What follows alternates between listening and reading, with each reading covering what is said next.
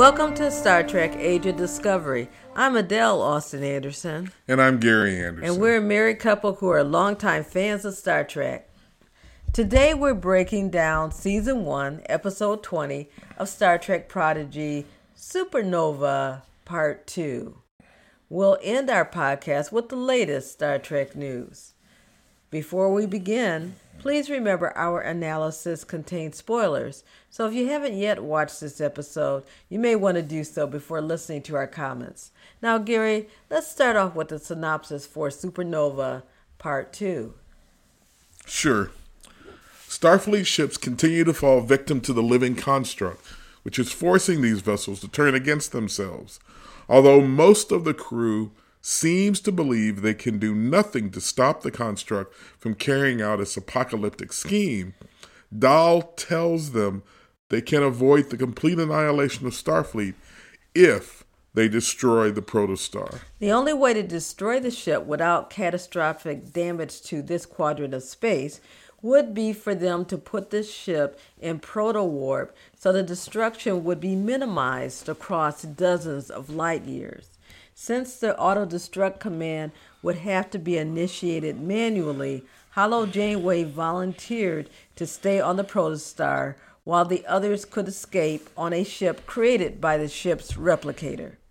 According to their plan, Janeway's program would be saved in the memory chip so they could be revived at a later time. However, before the crew was set to leave, Janeway discovered her program had grown too large to fit on the device before the crew would have a chance to evacuate.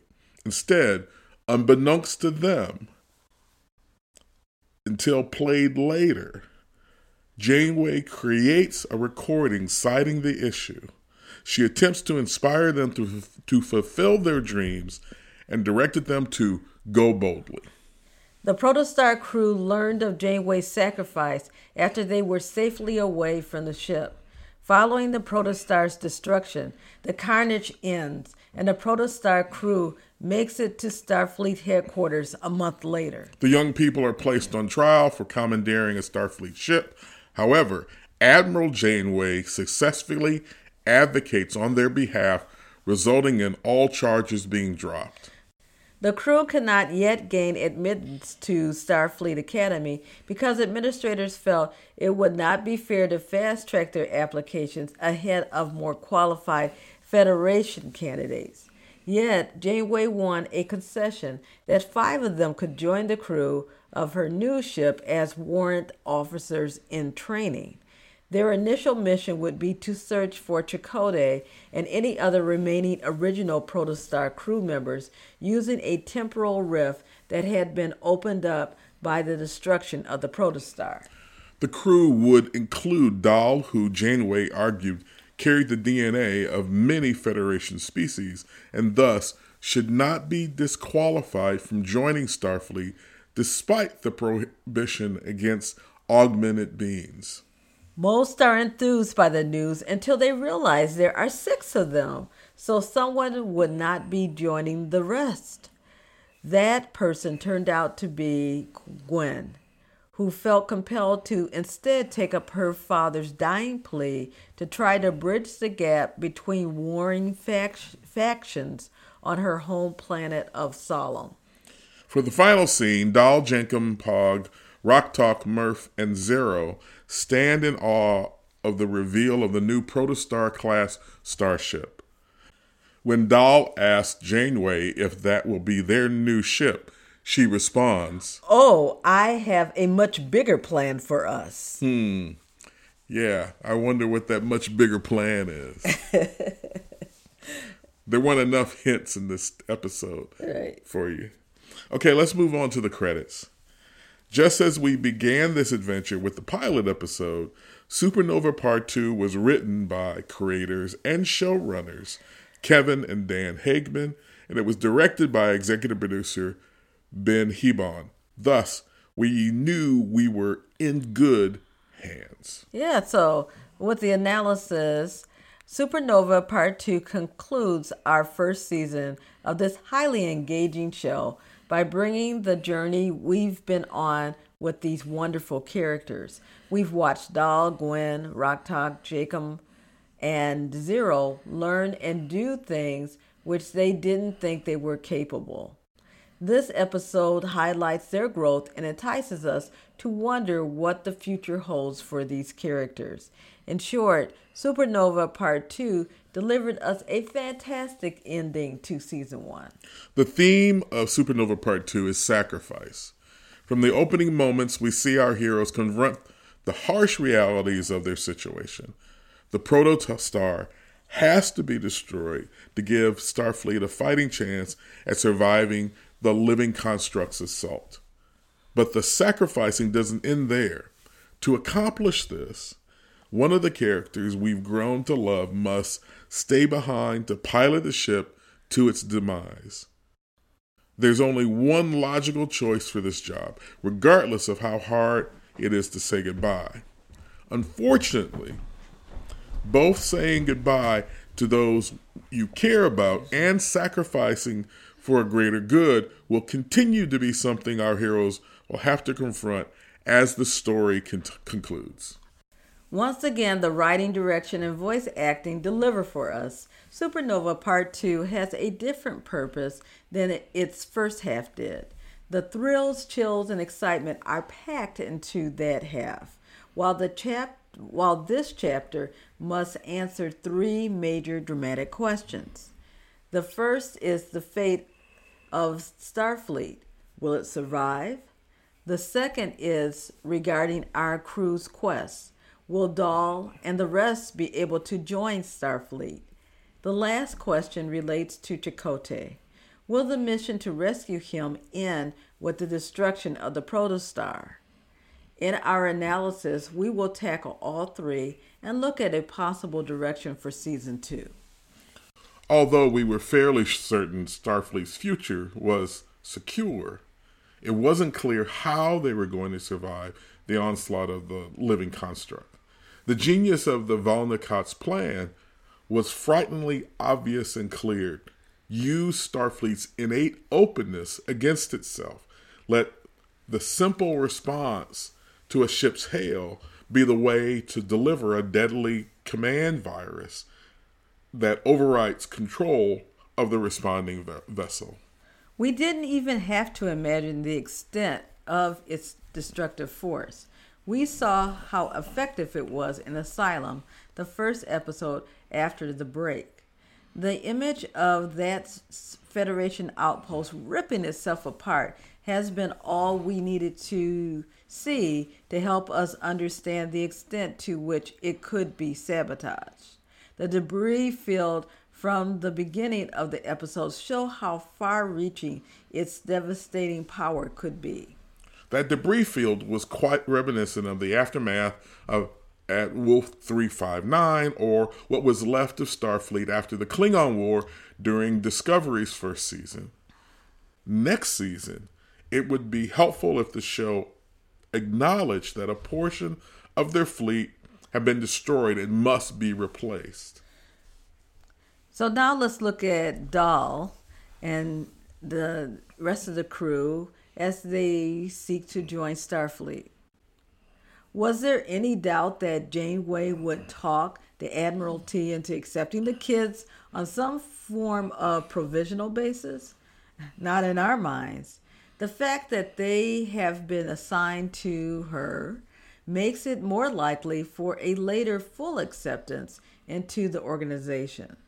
They spent a year being advised by Janeway's hologram program. In contrast, Admiral Janeway would have authority over them, so the transition shouldn't be very difficult on their part. Next and finally, we want to talk about Chakotay's rescue mission.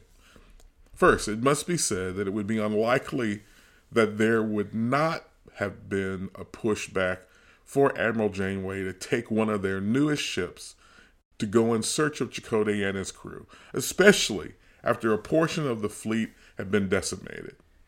It seems as if there should have been a scene where she would have had to convince the Admiralty that such a mission could not wait for fear of the temporal rift closing too soon.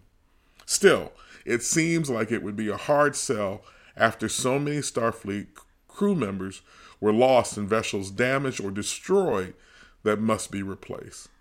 The current vulnerability of the Federation would seem to take precedent at this time. Next, we need to talk about time travel, which has been a long-standing staple of many Star Trek stories. We even have a series, Star Trek Discovery, where the entire show leaped more than 900 years into its own future. But as we've seen before, just because you know where you want to go in the future doesn't mean you're going to get there in the exact time period you were aiming for. You might overshoot your destination or undershoot it. Given the possibility that Season 2 will feature Admiral Janeway and her new charges traveling through the temporal rift in an attempt to find Chakotay, a point of speculation about their destination is as much about when they will come out as it is about where they will come out on the other end. It's unlikely they will arrive at the exact time when Chakotay did, so when they land, could add some unforeseen wrinkles to their mission. Assuming Null and company travel to this alternate future where Chakotay is currently trapped, and depending on when they get there, they may find the original protostar with its original Janeway hologram still on Solemn, not yet sent back in time with the living construct aboard. Talk about your time paradoxes. If they could disrupt the entire plan, could it eliminate the primary reason for Dal and the others meeting? Would they have come together without being imprisoned on Tars Lamora? Would Gwen cease to exist if the diviner never traveled back in time?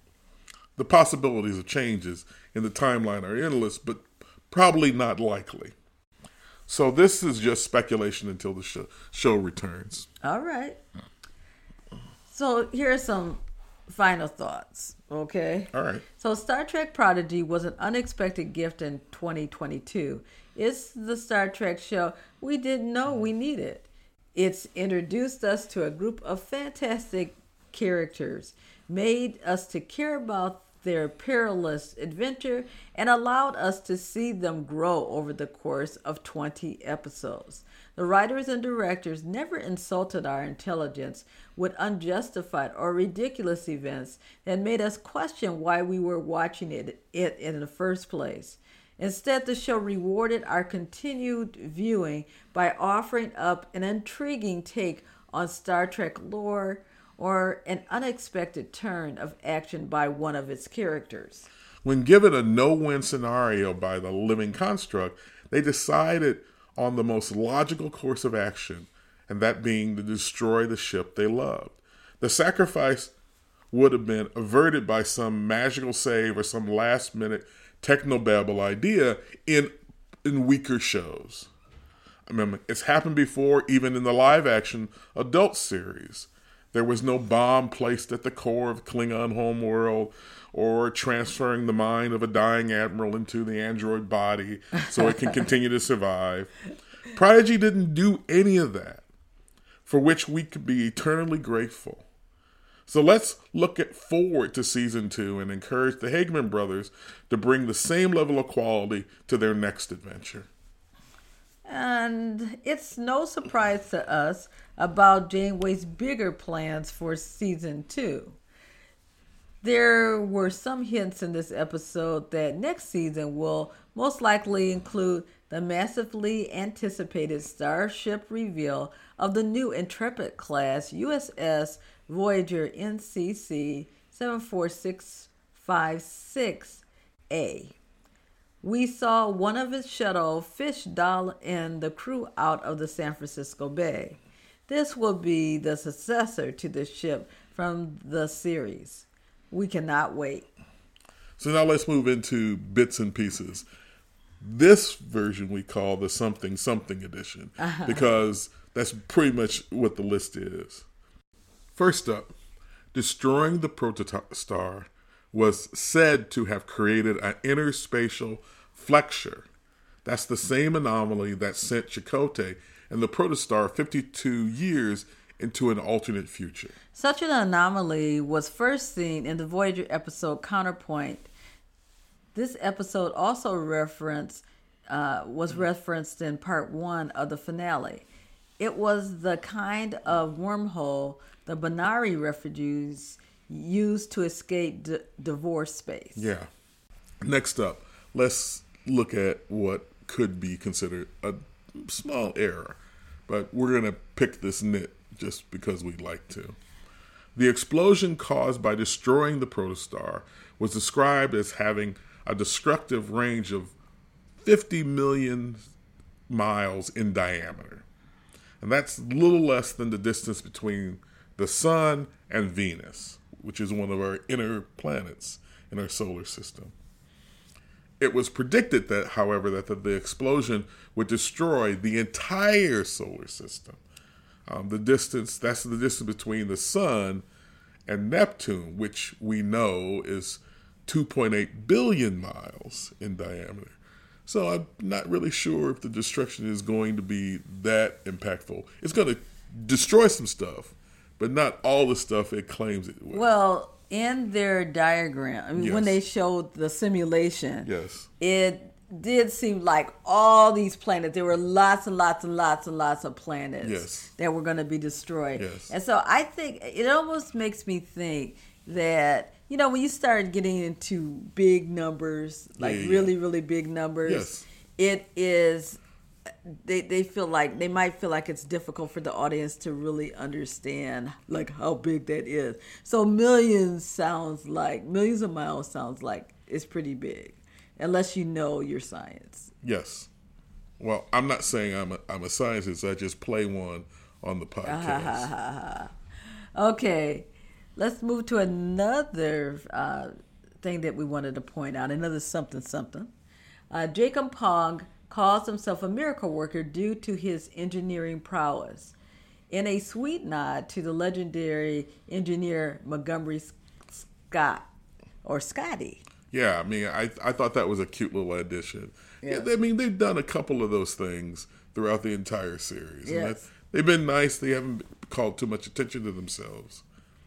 You can see that the Hageman brothers, they really love Star Trek. And they know it. They know it. Yeah. And they also are really talented writers. Yes. And they have a really good writing staff that's working with them. So they never let the love of the show overwhelm their desire to make a really compelling and engaging story. Yeah. Okay, next up, let's talk about that Admiralty panel that we saw at Starfleet. The Admiralty Tribunal panel wore yet another new variation on the Starfleet uniforms, which, I mean, somebody's back there just making these uniforms like left and right. So, when we saw Dahl, Rocktalk, and Jankum, after they had been accepted into service, they also had a new version as well.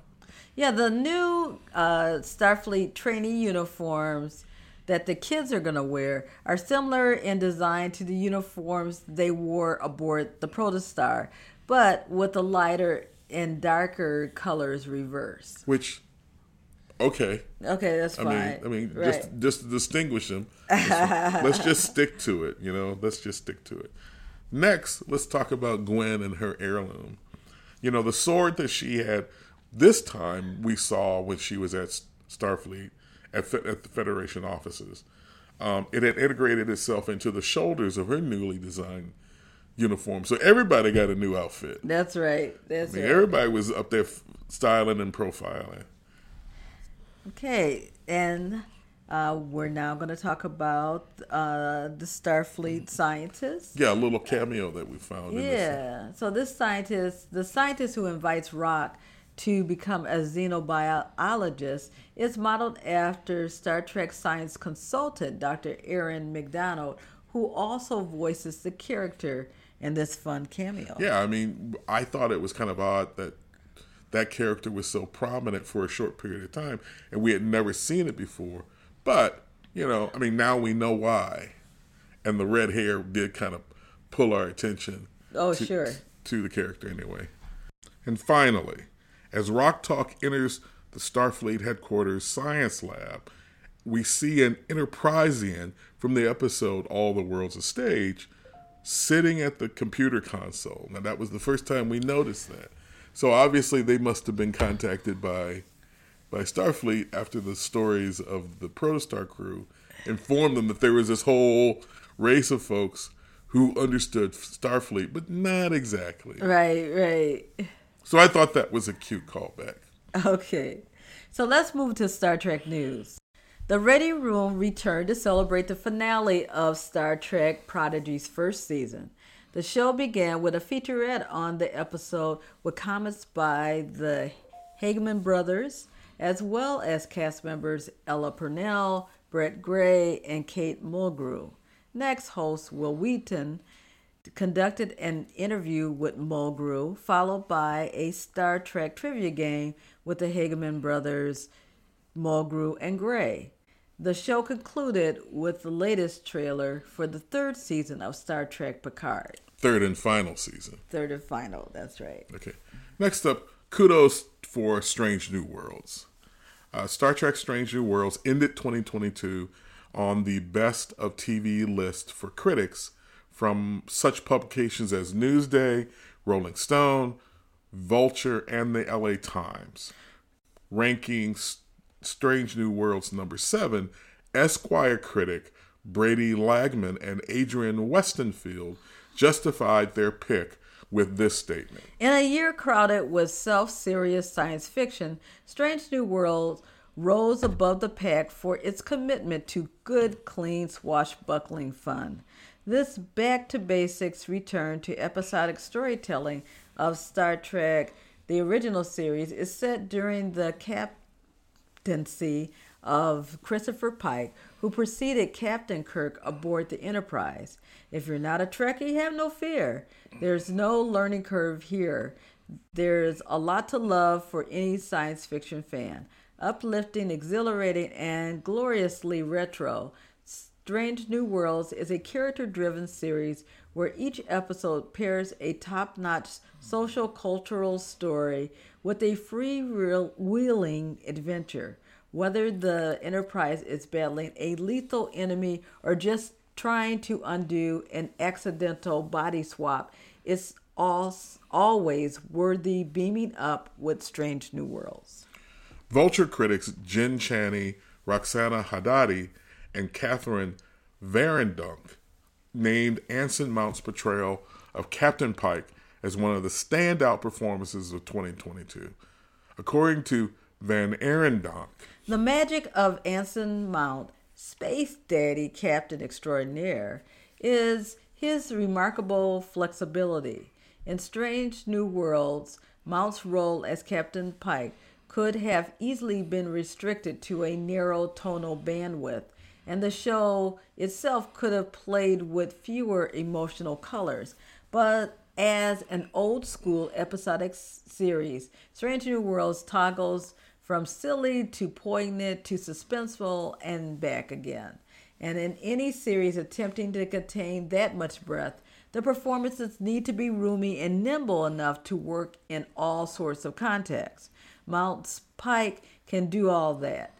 He is tragic, swashbuckling, paternal, and quippy. And in the moments when he needs to be, he can anchor an absolutely straight-faced thriller plotline.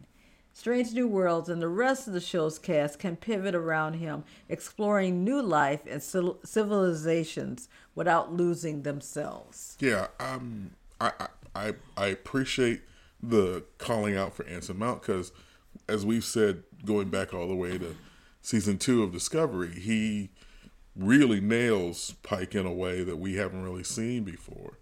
And I think it's because he understands what period of Pike he's playing, right, which has been unexplored, and he's done, along with the writing, obviously, he's done a really good job of bringing that out and making that an engaging character. That's right. Okay, so in closing, we will return in 6 weeks before the third and final season premiere of Star Trek Picard. We'll offer our expectations for Season 3 and catch you up on any major Star Trek news that comes out at that time. Before we sign off, we would like to thank all of our listeners who stuck with us throughout 2022. It was a very Star Trek rich year. For the most part, it was a good year. Discovery and Lower Decks were both hits or misses all season long, but mostly hits. Picard, well, we felt it was a complete failure. But Strange New Worlds was a welcome introduction to the franchise, and Prodigy was an absolute dream. I mean, all in all, I think we were lucky that we had so much of Star Trek as we did that year. We're hoping 2023 brings us every show producing its best stories and providing us with a consistent level of entertainment. As an added benefit, we did a little video acknowledging the people who died in 2022 that helped to make Star Trek shows over all these years.